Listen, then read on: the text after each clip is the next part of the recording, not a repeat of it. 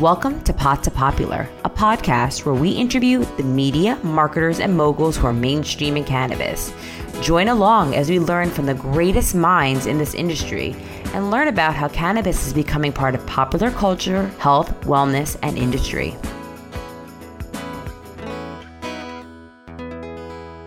Welcome to today's episode of Pot to Popular. I'm your host, Rosie Matteo. Today, we're joined by Jeffrey Graham, CEO of Pistol Data. Jeffrey's going to join us today and talk to us why cannabis companies need real actionable data and the void they are trying to fill with their platform. Welcome, Jeffrey. Thank you for having me on, Rosie. My pleasure. I'm excited to chat today. So first, I always like to ask, can you give me like the 90-second, 2-minute elevator pitch on Pistol Data? Sure. We're a data company that focuses on the cannabis industry. We help sales teams make their sales process easier by helping them identify prospects, out of stock opportunities, understand hyper kind of local competition, and basically try to make the sales rep's job a little bit easier so that they can spend less time planning their day and more time getting out there and selling their products. Awesome. And, you entered the cannabis space in 2019 after a successful data analytics career in Silicon Valley. So, I'd always like to find out about people's background. So if our listeners aren't familiar with your story, give us an overview of your background and help us understand what inspired you to bring the expertise to the cannabis space. Like, where did you see deficiencies and what made you decide to take the leap? Sure. Yeah. My background is in technology and data science. I was head of research at the New York Times. I was director of research at Google and came to California about 7 years ago to build out Twitter's analytics capability. So my career was really focused on using data and trying to find applications that are useful for business people to make better decisions. I came into the cannabis industry because I love the industry. I think that the safe access to cannabis is a social good. I think that society and politics are slowly embracing this plant that I think can do really good things for people and for society. And it's also an industry that's really exciting. It's growing fast. There are no real rules yet. And so I really wanted to get involved and see how I could take my experience and my expertise and contribute to the growth of the cannabis industry. Yeah, and talking about expertise, many entrepreneurs who enter the industry often find success by finding creative ways to translate their skills from previous careers into the new roles. So when you think about all your experiences, I know you had obviously tech, and I know you did some marketing, and I know you're a blues musician as well. So what skills do you think best prepared you to launch Pistol Data? Well, so after my career at Twitter and Google, I started working in a company called NorCal Cannabis, based here in Northern California, as head of business intelligence. And I came in with a pretty open mind, not thinking that I had all the answers or that all of the tools and approaches that we had in technology were going to translate very well. And kind of really took a deep dive into the questions that were important for brands to answer and the things they were struggling with because they didn't have data. So that was really the way that I learned about how data could help brands make better decisions in the cannabis space. I understand what's possible from a data perspective, what techniques there are, what tools there are, and have developed some expertise in designing applications that work for a specific person trying to do a specific job. So it's really the combination of knowing what's possible, knowing how to develop data products and services, and then really learning about the cannabis space and what specific issues cannabis companies have, and then combining those three things to come up with Pistol Data. I love it. We'll do one more question about, a little bit about the background. So, founders that come from mainstream industries like you did, you work at some of, the biggest tech companies there are. they sometimes, face the learning curve, at the outset when it comes to cannabis. So what would you say from your experiences, building out Pistil and from your previous experience, what's the greatest difference between leveraging data analytics in tech versus cannabis? Or maybe there isn't. Well, what I found when I was at NorCal Cannabis is despite the huge opportunity that exists in the cannabis space, the fact that there are millions and millions of people using this product, and there are markets that are fairly large markets across the US, that data actually, the data services were very far behind what I think the opportunity was. So I think the first difference is, compared to other industries, there's not a lot of data services and there's not a lot of tools that make it easy for people to leverage data. If you wanted to do a Google campaign or do something on Twitter or even learn from Twitter as an everyday person without a lot of data experience, there are plenty of tools for you to leverage that information to make a decision, to do a marketing campaign, to figure out what's hot or what's not. And what I found in cannabis is that those tools weren't really available. And that was the gap between what the opportunity was for the industry, what data should help people do, and then the fact that those services weren't quite yet developed and on the scene. And that to me really stood out. Yeah. And to that point, as I'm sure this is why this is possible, last November, you guys closed $6.5 million in seed round by Casa Verde, JW Partners, and a number of tech entrepreneurs. So what was your value proposition to these investors, right? A lot of them really have done a lot in tech. And, I've seen some of the other, data players in this space. What do you think really sold them as a value proposition on Pistil specifically? And also, on the other side, and you've been around the block a lot, what qualities were you looking for in potential investors when you're bringing this type of product to market? Sure. So by the time we raised our seed round, we had a lot of traction. I'll just tell you a little bit about the product a little bit more in detail. If you put yourself in the shoes of, let's say you're a cannabis sales rep in San Diego, and your job is to do two things. One is to get your product into new stores. And the second is to make sure that you have a steady flow of orders from your existing clients. Maybe you're also trying to expand your shelf space. So it's Monday morning or Tuesday morning, and you really have to decide, who am I going to call today? Who am I going to visit? And then what should my selling proposition be? How can I tailor my pitch to a particular store? Traditionally in the cannabis space, that's actually been a really hard job because the landscape, even within a place like San Diego, stores open, stores close, brands turn over. There's so many different SKUs. Competition is going on to shelves, leaving the shelves. So what you really had to do is a lot of either manual work, combing through e-commerce menus to see who's selling what type of store this is, what type of product might this store want to stock, or you drive around and you look at the different shelves and try to figure out what's going on with these stores. And what we did is we created a really simple mobile application that any brand rep can use, whether they are analytical or not, just very simply saying, hey, here are your prospects. Here are your best sales opportunities. Here's where you're out of stock. Here's some potentially good avenues to position your product relative to this store. So we rolled out that product in 2021. By the time we started raising the seed round, we already had 40 or 50 brands that were using this product. So the product itself had tons of traction and we were growing very quickly. And what we needed to do was we needed some more resources to grow even quicker. So I think that was the main thing that allowed us to be excited. Yeah, the proof of concept. Yeah. What we looked for in our investors was investors that could help us, particularly with context and connections in the cannabis industry. Right.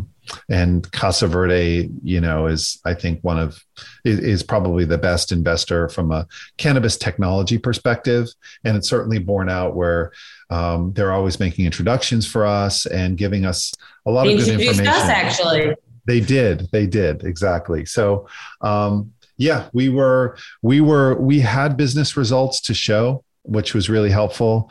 And we were looking for folks that could make us bring us even closer to the cannabis community. That's great. And, considering how you guys analyze billions of retail data points every day, what are the most valuable industry data points leveraged by the platform? Like, what are people really looking for, and how are they using it in the best, like most efficient way? Yeah, primarily what we've done is we've taken these billions of data points in this very complicated analytic and big data technology platform, and then tried to make it extremely simple and extremely literal for the user so that they don't have to do any data analysis. They don't have to explore. So what we tell them, which seems to be the most useful, is today, here are the stores that are most likely will stock your product if you go and you make a call to them. Here are your existing stores that are out of one of your products, and they're probably more likely, you should call them up and get more product to them. And here are the stores that used to stock your product, but no longer stock your product. So it's really basic, very simple tactical information at the hyper local level. Because we track more than 90% of stores, we can tell them, and we also show them a map like, oh, you're visiting this store. Here's 3 stores around that don't stock your product. They can very quickly go and look at information about what's happening in that store. So they know whether, oh, maybe I should lead with my concentrate sample, or maybe I have a value proposition relative to price. So I don't have to walk into that sales opportunity cold. Yeah, I mean, that's super, super valuable. And also, like, to that point, so, since you guys are looking at so many stores and have so many, the platform is really being used so widely. And as the retail becomes more saturated and competitive and more stores popping up, what do you believe are the most overlooked growth opportunities for dispensaries and brands in both new and established markets? Because you guys are really looking at this from this macro level. I think that if you take the consumer point of view, and I think this is also very important for brands and retailers, people are really looking for consistency. People use cannabis to have a certain effect, whether it's to relieve their pain or to help them sleep or to help them relax. And people gravitate towards products that work for them. And I think certainly from a product development perspective, brand perspective, providing consistent quality and value is really important. But what we see on the retail side is there's a huge amount of turnover and out of stocks for products. And so it's hard for a consumer to be able to find the products that they want and and know that it's going to be in that store on a consistent basis. And I think that breaks the chain of loyalty, and it breaks the chain of value between the brand and the consumer. So there's a lot of chaos in the supply and demand channels within cannabis for a lot of reasons. We're a new industry. It's very complicated. There's a lot of brands. There's quite a few stores. I think that those inefficiencies, though, do end up hurting the relationship between the customer and the cannabis market and the cannabis brands. And we do see that a lot in our data. Yeah. And it's funny, like I've heard this reason like for years already. And it's so interesting that like it's so hard for brands and retailers just to keep the products in stock so people come in and can get that brand affinity and brand loyalty. Like I'm just sort of curious, like how that shakes out and just when it gets to be a better consumer experience and like what those fixes are. Yeah. So one of the things that we like to do when we're first introduced to a brand is simply say, do you know that yesterday you were out of stock in 23 stores? Oh God, yeah. And here are the stores and here are the products. From the brand perspective, they are not going to get 23 phone calls from cannabis buyers or store managers saying that they're out of stock. Right. The cannabis store managers have their own issues to worry about. And obviously it behooves them to have a consistent set of products in stock, but the brands may not be getting that information. So providing that at least gives them the power to call up that store manager and say, hey, you're out of stock on the product and let's get a reorder. So that helps the brands, but I think ultimately it helps the industry. Yeah, I mean, I totally agree with you. Like, we know the future of this industry is, brand and brand loyalty and brand affinity, like any other CPG product. But how are you going to get that? The products just aren't there. So Right. I'm with you. And so how do you see like the future cannabis retail evolving? Like, we know this is like a problem that probably needs to be fixed, right? And how will your platform support these developments?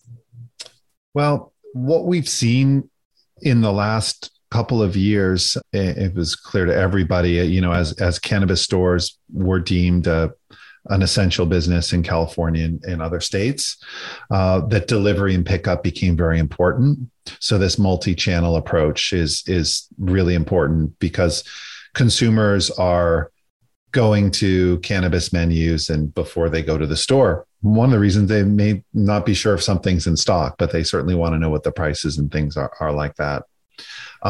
The same data that we're using for brands, we're starting to work with retailers to help them as well, because a lot of retailers compete with other retailers in their area. Certainly consumers are looking across multiple stores. They're trying to find the right products at the right price.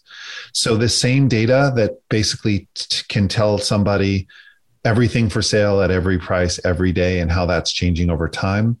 We're starting to work with retailers to help them make better decisions as well. And I think that brands and retailers being armed with this real-time data will help improve the experience. Absolutely. And also just, the industry currently faces numerous marketing. We talked about some of the operational barriers. And some of this is due to local and federal regulations. That's part of the problem. So do you think the way the industry collects and utilizes data will change once cannabis is federally legal? And if so, how? Or do you think it's just the platform will remain sort of agnostic to whether or not that happens or not? It's tough to tell. That what's really ironic, there's so many really interesting things about cannabis and data. So when the cannabis industry was illegal, nobody wanted to collect any data at all because it was illegal, right? So if you wrote something down, it could be used as evidence against you. So the overall industry, the legacy industry, was very anti-data.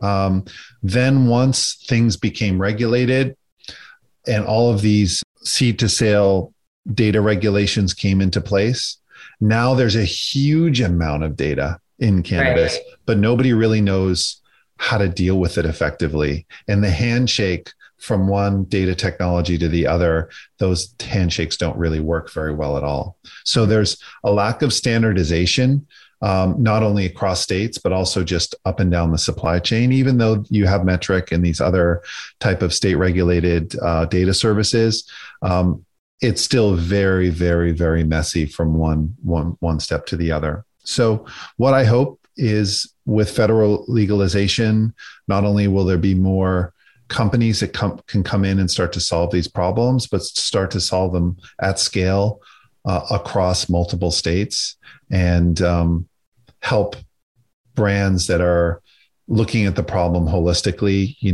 make sense of all this craziness. Yeah, and speaking of states, why did the Pistol team pick California and Colorado as the initial launch markets? And are there other states you're considering expanding into? We're now in 7 states and we'll be in 15 by the end of the quarter. We are very strong. Okay, so talk to us about the states you're in. So we started in California because California, first of all, was the market that I knew the best. It's also the largest market and it's the hardest market. So because there's just so many brands and it's just so big. So we decided if we could solve the problem for California, we'd be able to solve it for other states. There was a big enough serviceable market there. So we started there. My co-founder, Taylor Jones, who runs sales and customer success, is based in Colorado. He had a lot of relationships there. It's a mature state.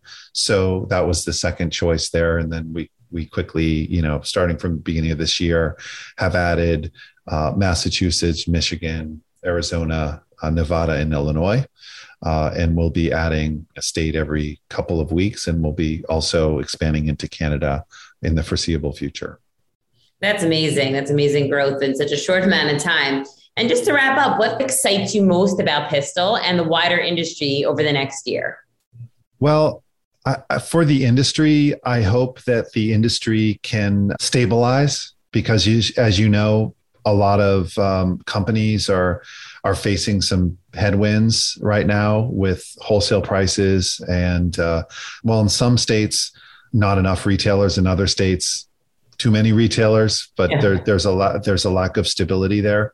So, and that's inevitable. The market will start to normalize, and I love to see that. What excites us is expanding to more states and expanding to this whole new market of retailers that we're currently in beta around, and helping retailers make better decisions and make it easier for them to use data. And hopefully we'll be part of this process of stabilizing and kind of making the overall industry easier to operate in. I love it. And just as a final question, I see those 3 guitars back there. What is like your go-to jam when you pick up that guitar? Well, I play jazz. I also play blues. So I would say that when I pick up a guitar, I'm basically playing like just fingerstyle blues in E and just kind of going rah, rah, rah, rah, rah, rah, rah. I love it. So next time we meet up, I'm expecting a song. Well, Jeffrey, thanks so much for joining us today. All right. Thank you very much, Rosie.